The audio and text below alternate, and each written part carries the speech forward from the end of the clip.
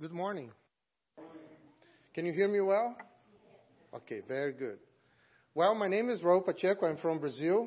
I've been here in the States for a while. I was here 5 years with Briarwood and moved back to Brazil, worked 9 years as a church with Camp Salter as a pastor, church that was established by Camp Outreach over there. In 2015, we moved back to the States, and now we're working with international students. Married with Vivi, my best part. We have 2 kids, Daniel, 15 years old, and Elisa, 10 years old. So we're living in Auburn, working with international students. So that's a little bit of our background.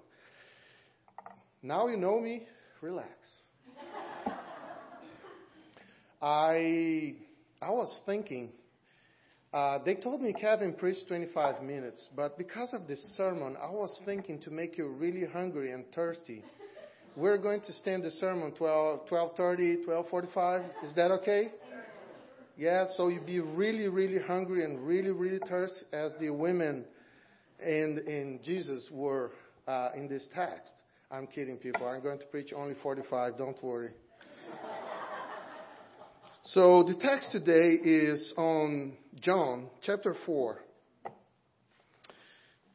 And before we start, I need help from the best one, that is God himself. So I would like to pray with y'all.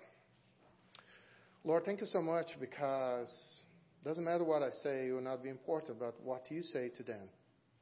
Use my life, Lord, to bless them, to challenge them, to encourage them to, in this word from today, Lord, I pray that you speak loud to the ones that are struggling, the ones they do not know their place in this kingdom. Help all of us, Lord, as a church, to not be thirsty anymore. We pray that in Jesus' name, Lord. Amen. Have you heard about the women at Well? If you being around church, you heard this sermon several times. So it's a common text, but it's interesting that a lot of things about this text is hidden as precious gem inside of this text. So I want to unfold with you, and I try to do as quickly as I can. I know it's a long text, so you need to keep your Bible open on chapter 4. We're going to do homilia style. That means verse by verse, and sometimes I'm going to fly by and hang in there because we want to leave earlier. So I don't want you to be really, really hungry. So in verse 1, starts this way. Now, when Jesus learned that the Pharisees had heard that Jesus was making baptize more disciples than John, although Jesus himself did not baptize, but only his disciples, he left Judea and departed for Galilee. Okay. First of all, these 2 verses says they were worried why Jesus is baptizing. What happened here is Jesus is having more and more people coming to hear him. This is causing concern for the leaders. What's going on? Who is this guy? Who is this rabbi? John the Baptist is the crazy one, is the camel bloating, drinking locust and honey. But this guy is where he's from. Who is this guy? What he's doing? Well, he's baptizing, and the text says he was not baptized except the disciples. So this baptizing means he's aggregating people to his group. So this is kind of become a kind of rebellion, or whatever is behind. Is a group of people doing something. We need to know what's going on. Yes, Jesus feels uncomfortable with that, and he wants to go from Judea to Galilee. So if you look to the map, put in your mind, it's kind of going from here up north. According to physics, the straight line is the shortest, but the Jews don't do that. Because between Judea and Galilee is a place called Samaria. And Samaritans were not, in that time, in Jesus' time, was worse than ever in the history. Longer the Samaritans stay away from the Jews, more idolaters they became. And that is the reason the Jews avoid Samaritans, because from the beginning, actually Samaria was part of the northern part of the kingdom of Israel. You know, kings from Israel were there, but they become weak. And they become starting worship Baal and other gods. And just to give an idea, it was something that a lot of people do not know about Samaritans. Samaritans did not believe in the prophets of the Old Testament. Yes. In Jesus' time. They believed only in the Pentateuch, the 5 books wrote by Moses. That's it. So no other prophet had any authority over Samaritans. And also, they did not believe in the Messiah as the Jews believe. The Jews believed the Messiah come to make the Israel free again from the powers of this world, as they did. But the Jews expected that, and you can see all through the gospel the expectation of the disciples of the Messiah, the Christ was going to be the Savior of Israel. But for the Samaritans, they expected a different kind of Messiah. They believed that the right person who came and set them free and give them access to heaven. Kind of interesting. It was completely different. It was nothing to do with this life here, as the Jews thought. So that is just parenthesis for Samaritans. So, before we go into the text, it was just the introduction. I want to say something to you. What do you think is a missionary? I'm a missionary. I am. But I have a bad news to tell you. You are too. Sometimes I feel uncomfortable because people, oh, you're a missionary. I'm not a super believer, a super Christian. I'm not special. Sometimes people want to make us special because, oh, you're leaving your country, going to another country and suffering for Christ. Well, let me tell you, you're suffering in your own country, among your own neighborhood. Actually, the biblical perspective of a missionary is someone that witnesses about Christ. And I'm going to be short here. I could extend that perspective. But because of the sake of time, I just want to say something. When Jesus gave the Great Commission, what he said to do? Going, make what? Disciples. Be my witness. In Acts 1, you receive power to do what? To be my witness. Where? In Judea, Samaria, and through all the earth. To be what? Witness. He did not say, well, some of you are going to be sent, and some of you are going to do this. No, he said, you all. We all. That is the truth about the gospel. No one can say, oh, that's not my call. I'm sorry, that's your call. You are a missionary. The great problem is when you think about the mission, it's a great task. It's really hard. You need to give up a lot of stuff. I know what you think. You're going to live miserably without money and going to church, knocking doors and ask for support all the time. You don't want to do that. You want to have a stable job, have your income. But let me tell you, you know who provides for you? God. Through your job or through church or whatever. So the missionary word applies to your life too. In the biblical perspective, it means that you're going to witness Christ. And that is the hardest thing. You know why people like to tell others I'm missionary? Because I don't want to commit to the people around me that I'm supposed to be a witness for Christ. So that is your first exhortation here. I'm not here to tingle your ears. I come here to preach the word. So that's what the word says. We're called to be a witness. If you have nothing to witness, so you need to check your heart. If God is not working in you, there's something wrong. So look, oh no, Raul, I have a hard tongue.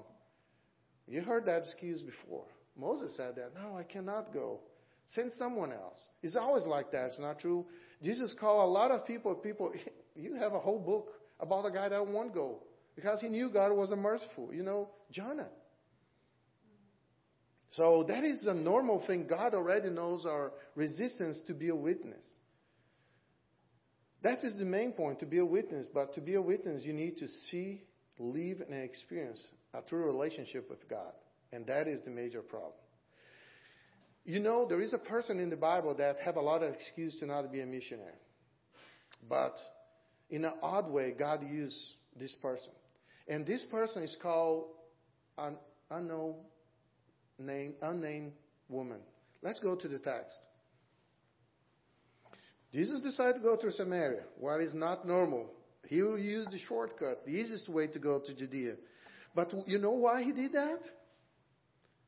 Let's see the text. And then in the end, we come back to that question. Why Jesus went through Samaria? Verse 4, please follow me. And he had to pass through Samaria. He had.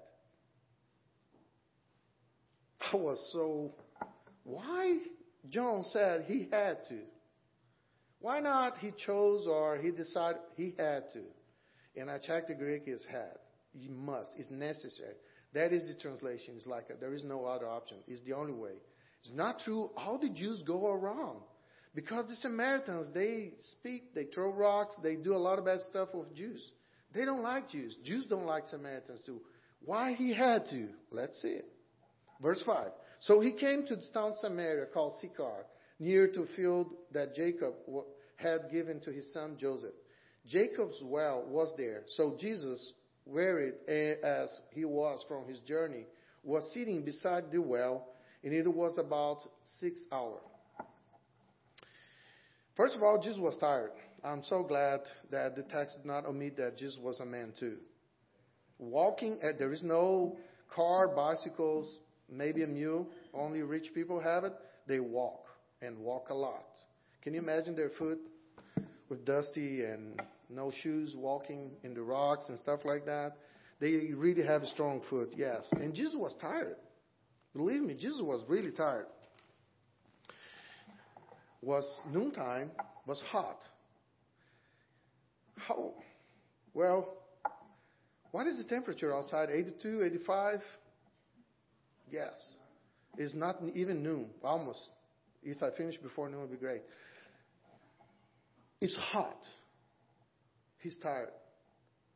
He's sitting in front of a well. He's thirsty. And then, what happened?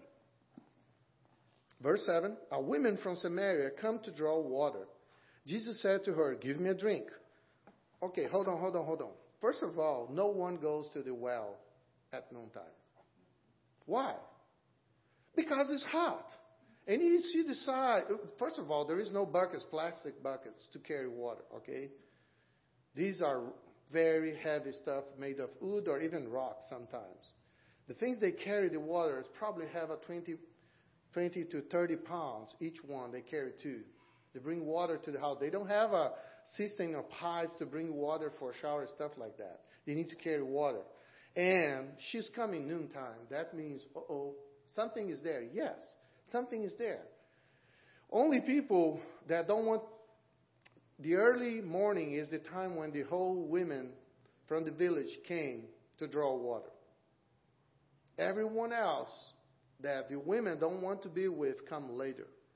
And this woman is not coming 9 o'clock, 10 o'clock. She's coming on noon. That means she wants to be alone and no one likes her. No one wants to be seen with her. Bad reputation. Bad reputation. That is a red flag, okay? Jesus started talking with these women. Whoa, hold on. How? A Jew not supposed to talk with another woman that's not from his family at all. And I see that with working with Muslims. You know, sometimes I'm trying to engage with other girls. I know I can't. They'll not talk with me unless her husband or her brother or someone allow that. So my wife and Rainey that work with me, they engage girls. Because we cannot talk, because not supposed to. So Jesus is talking with a woman. And not just a woman, it's a Samaritan. And not just a Samaritan, this is a woman with bad reputation. We don't know what she has done. But she's there on noontime, really bad time to draw water. Because she needs to carry that water back. Well, let's see what happened. Let's expedite. It takes so long. I'm sorry. This is an entertaining story. Very, very real, very brutal. For his disciples had gone away into the city to buy food. The Samaritan women said to him, how is that you, a Jew, ask for a drink from me, a woman of Samaria? For Jews have no dealings with Samaritans. Jesus answered her, if you knew the gift of God, and who is that is saying to you, give me a drink, you would have asked him, and he would give you living water. Something I want to say about this verse that you not pay attention is the word gift of God. If you knew the gift of God. Okay, what do you think Jesus talked about?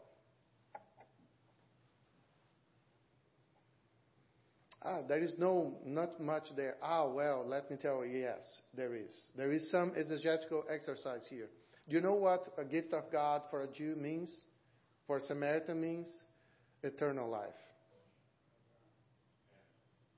Jesus started the conversation not, well, let me tell you, if you know who I am, I have the gift of God.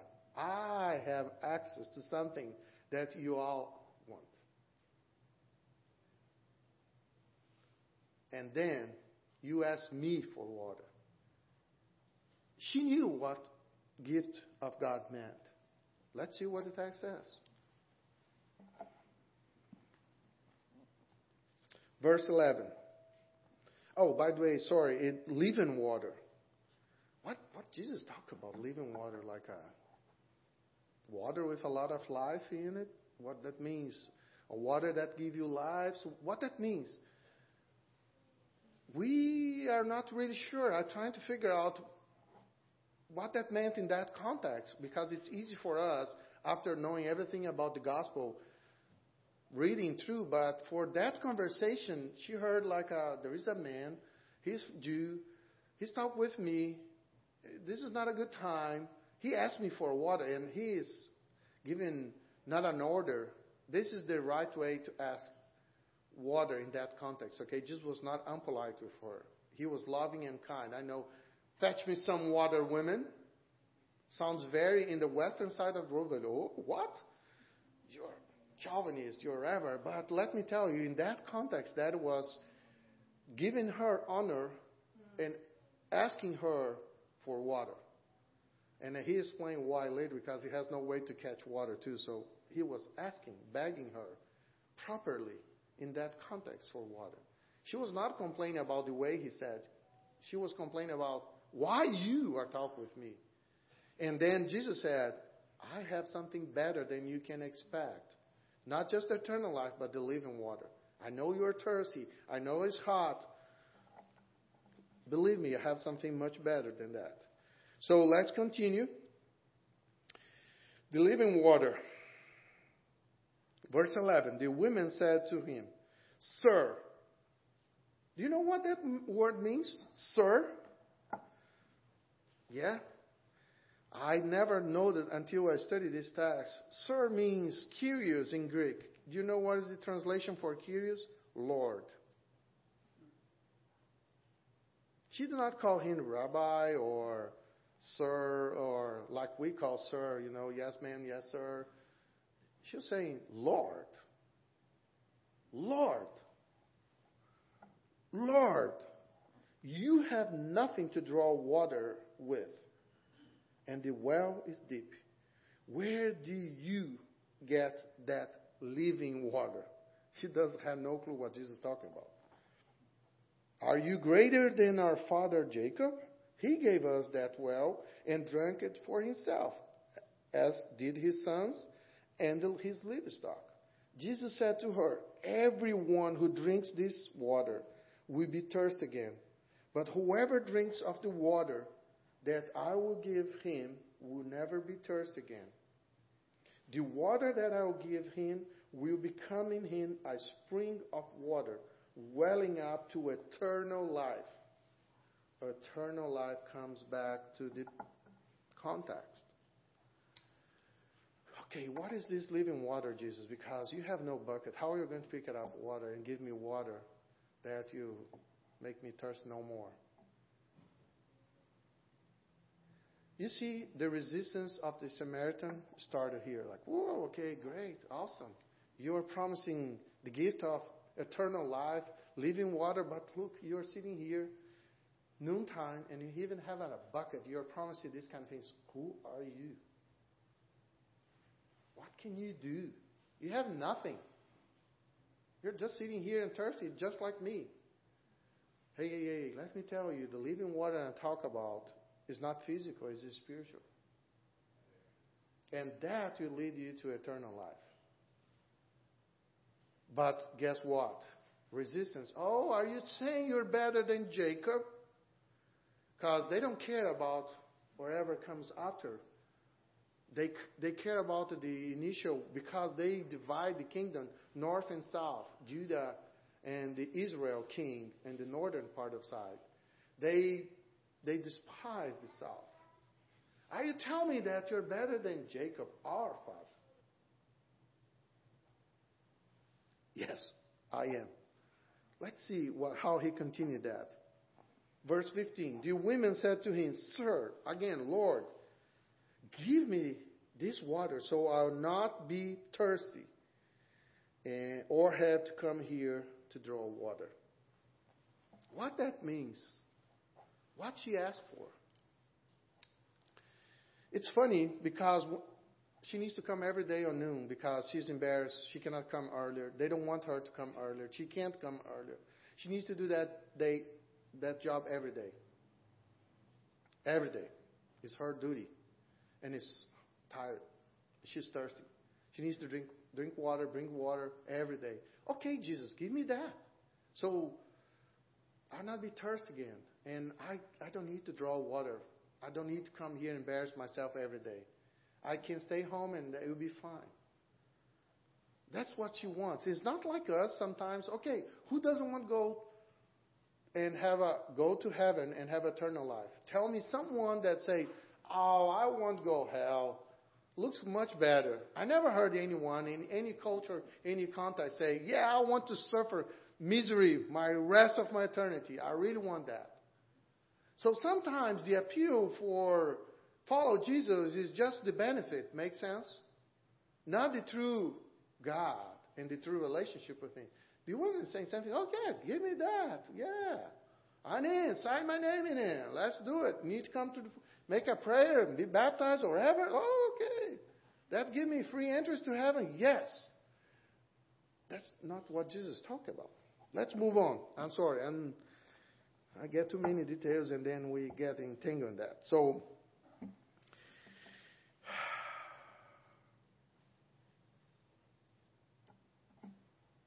verse 15. The women said to him, Sir, give me this water. Give me this water.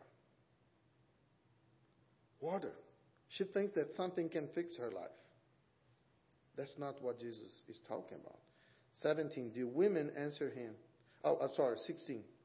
Jesus said to her, Go, call your husband and come here. Uh-oh.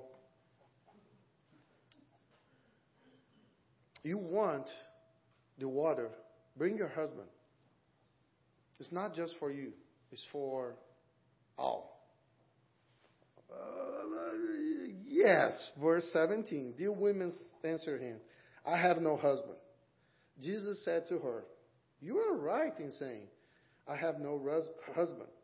For you have had 5 husbands, and the one you now have is not your husband. What you have said is true. Do you know what is this verse? It's called grace. She did not lie, but she did not tell the truth too. But Jesus knew it. He knew where was the main point. And Jesus knew that she was alone in that well because the reputation that she had. Do you know what means had 5 husbands? She being rejected 5 times. And the one that she was living now was not her husband. You know what's called in the Bible? Adultery. Do you know what they do, adulterous people, in that time? They stoned to death. She didn't, because they were Samaritans. Not a lot of very exciting life for her. Is that true? Miserable person. Nothing there. No titles, no names. You see, there is no mention of her name in the whole context. That has always caught my attention. Like, why no names? Why John kept that women unknown, unnamed? I think there is a reason for that, and we're going to see in the end. Well, verse 17 said, I have no husband, and you're right. And then, verse 18 said, I see. The woman said to him, Sir, again, Lord, I perceive that you are a prophet.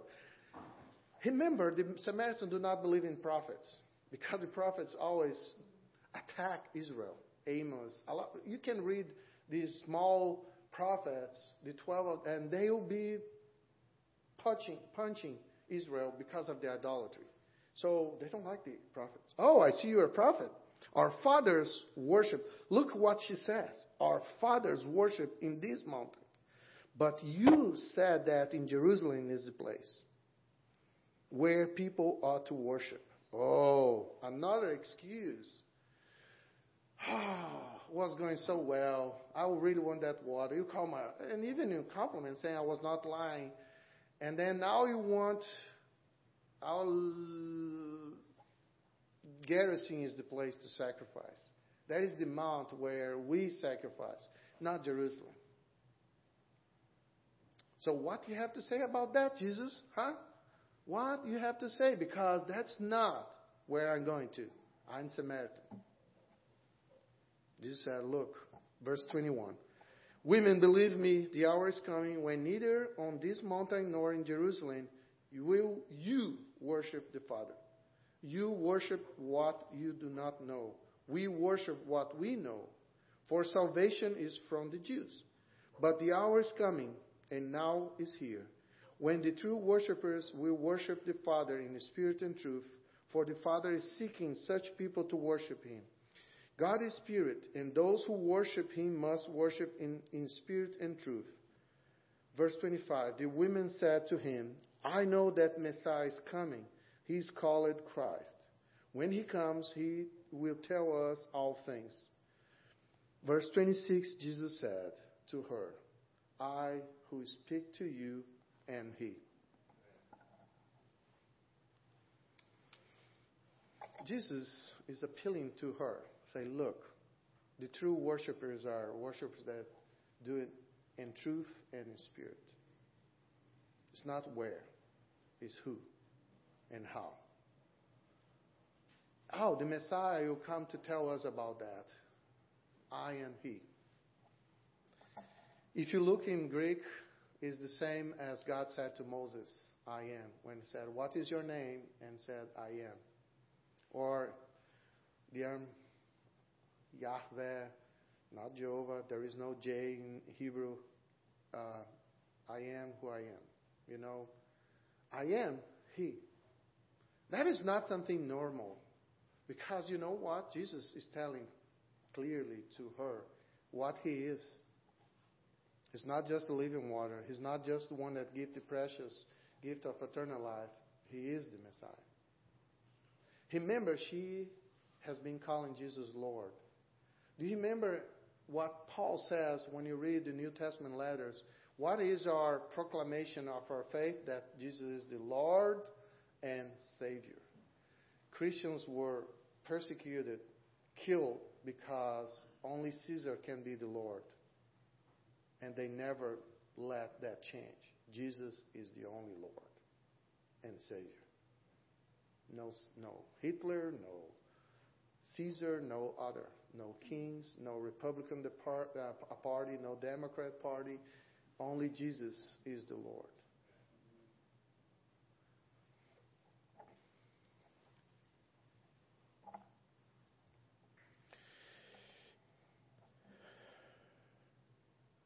The verse 27 to 30. I want to read quickly because of time. I'm sorry. Just then His disciples came back. They marveled that He was talking with a woman. But no one said, do you seek? What do you seek? Or why are you talking with her? So the women left her water jar and went away into town and said to the people, come, see a man who told me all that I ever did. Can this be the Christ? They went out of the town and they were coming to Him. Let's stop here. Wow. What she told to the village? He remembered she's well known, but not for the good reasons, okay? Her reputation is not good, but the people know her. And she runs. She left the jars behind. The jars are probably the most important thing for her to pick it up water. She doesn't care anymore. She met Christ, the Messiah. Look, people, I found him. He told me everything about what I ever have done. Wow. Jesus was not talking about, she used a lot of excuses, but Jesus was not interested about the excuses. Jesus was interested in what? Her heart. Not her behavior, not water. That's the reason he had to go through Samaria. Because Samaritans need the gospel too. They need to hear. And Jesus did not say, look, I will die on the cross, I will be resurrected on the third day, and I'll justify your sins. He never said that. Not in this text. And she believed. So sometimes we're so fixed with the idea that sharing the gospel or being a witness of Christ, you need to tell from A to Z. Sometimes it's just loving well someone, just saying a good word, helping, just showing the difference that Christ has done in your life. This is being a witness of Christ. This unfit missionary led the whole village to meet Jesus. Jesus stayed 3 days there in the village, and a lot of people heard about Jesus because one bad reputation women. God can use all of us. We sometimes feel unfit for, Clanton, my neighbors, my classmates, wherever you are, co-workers. Yeah, how many times once someone in your contacts become a believer and then, I'm a believer too. Like, why you never told me that? Like, we worked together for 10 years. And by the way, I never noticed you were a Christian too. That is a bad witnessing. Is not true? They need to see there is something in us that is not us. It's not our behavior. It's not how we love people or do these things or that. It's because something that is in us, because we're a temple of the Holy Spirit, that means we have a new message. We have a new hope. We have a granted eternal life. And that's what matters. We leave our jars behind and start telling people. But the problem is we feel unfit. We feel, I don't speak well. I don't have money. I don't have time. Hold on. Let me go to my notes. And one of the most important thing that I always talk with people and I get from this text is like, look, my past. I had a student that he had a bad life. And he said, when I go back, he was a director in a university. He was finished his education here, so he was going back to take his position. He said, wow, I have done bad stuff, Raul. Like, yeah, I can see that. You told me. What's it going to be when I arrive there? Now I'm different. Like, well, that'll be a great witnessing for Christ. You're not going to lie. You're not going to do everything you did before. That is going to speak loud and show to them what Jesus really do when he transformed a life. So there is our past, but our past is forgiven. We're born again. We start from zero as a baby, crawling, learning how to walk. Yes, but that's not an excuse for us to go back to the village and tell everyone else. We cannot feel embarrassed about our past. Sometimes we feel that, I don't have knowledge enough. I don't have the strength enough. I'm full of doubt. Sometimes I even doubt God is true. Me too. Yeah, the super missionary don't exist. We're real human. We struggle. We have depression. We have a illness. We have anxiety issues. We have a problem with our kids, as just like all of you. Don't project on us because you're fear of doing what God asks you, that we're going to do it for you. I know Kevin, and sometimes you throw, Pastor, I have a friend. I want you to evangelize him. Why not about you?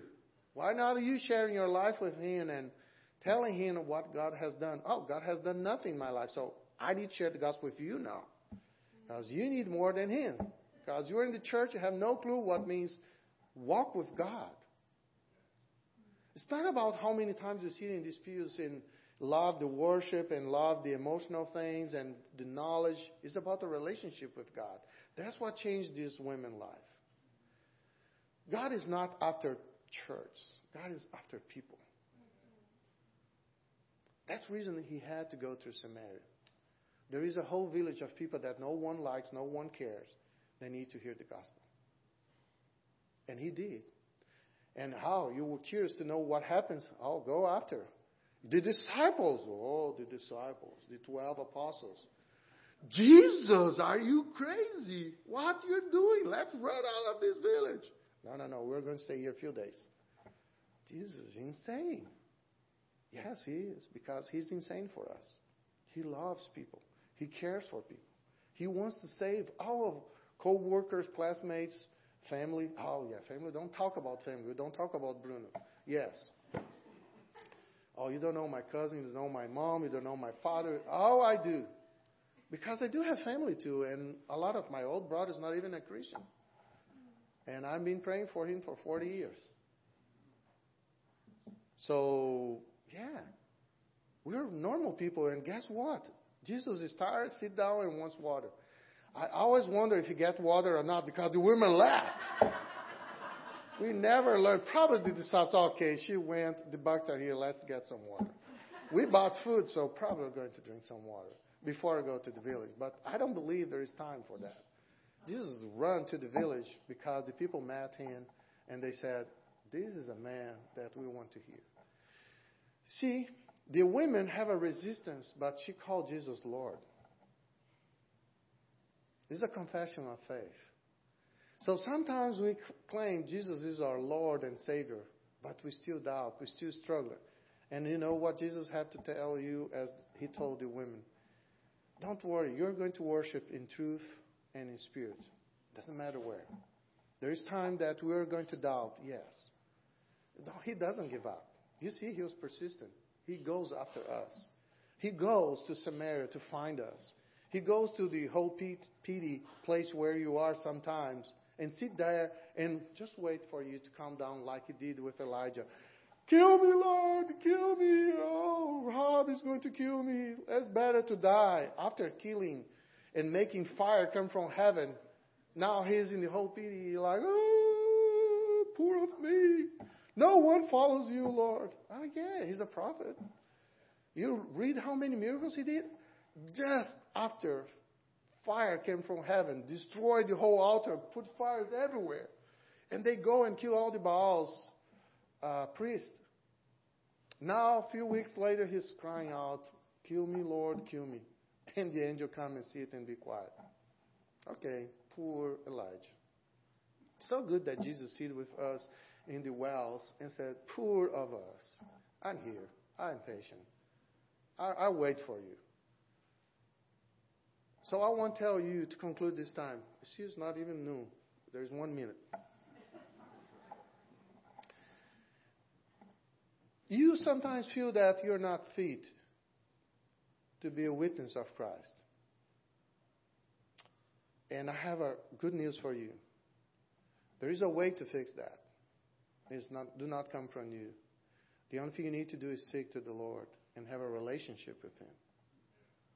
It's not about how much you do it for Christ. It's how much God does in you, changing your heart. And that will change your behavior. That will change your attitude. That will change your mood. That is going to change your perspective of your whole life because you'll be born again. It's not about how many times or when you're baptized or how many times you come to church or what title you have or what you do, how you serve. It's not about that. It's about knowing who is Christ and believe in Him. And then you have a lot to talk with others because God took me away from death and gave me a new life. And that is the thirst that He feeds. That is the hunger that He feeds. No thirst anymore. No hunger anymore. To be someone. You realize that woman was no one. Now is someone. A follower of Christ. Her identity is secure in Christ. You don't need to have good cars, nice house, good title in your job. You don't need to be the boss. You don't need to be a super missionary. You don't need to be any of that. The only thing God asks us to be is to be ourselves. And walk with Him in that process. He heals us. Heals our past. Heals our life. Changes us brutally to be a completely new person. Not half heart, full heart. I want to invite you to pray, and I give you some time because I talk too much. And I want you to sit down and think a lot, not about what I said, but look to these women. How much of us, sometimes we're just like her. We come to church and no one notices us.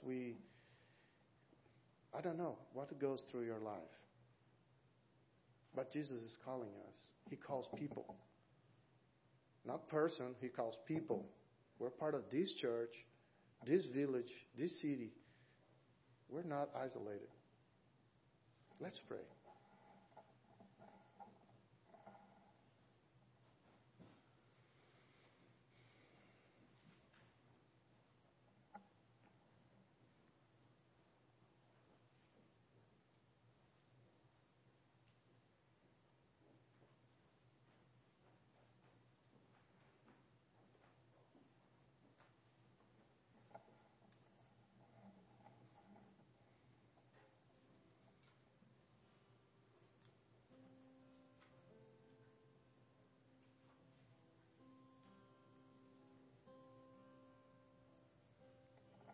Father, Son, and Holy Spirit, You are truly the Lord and Savior.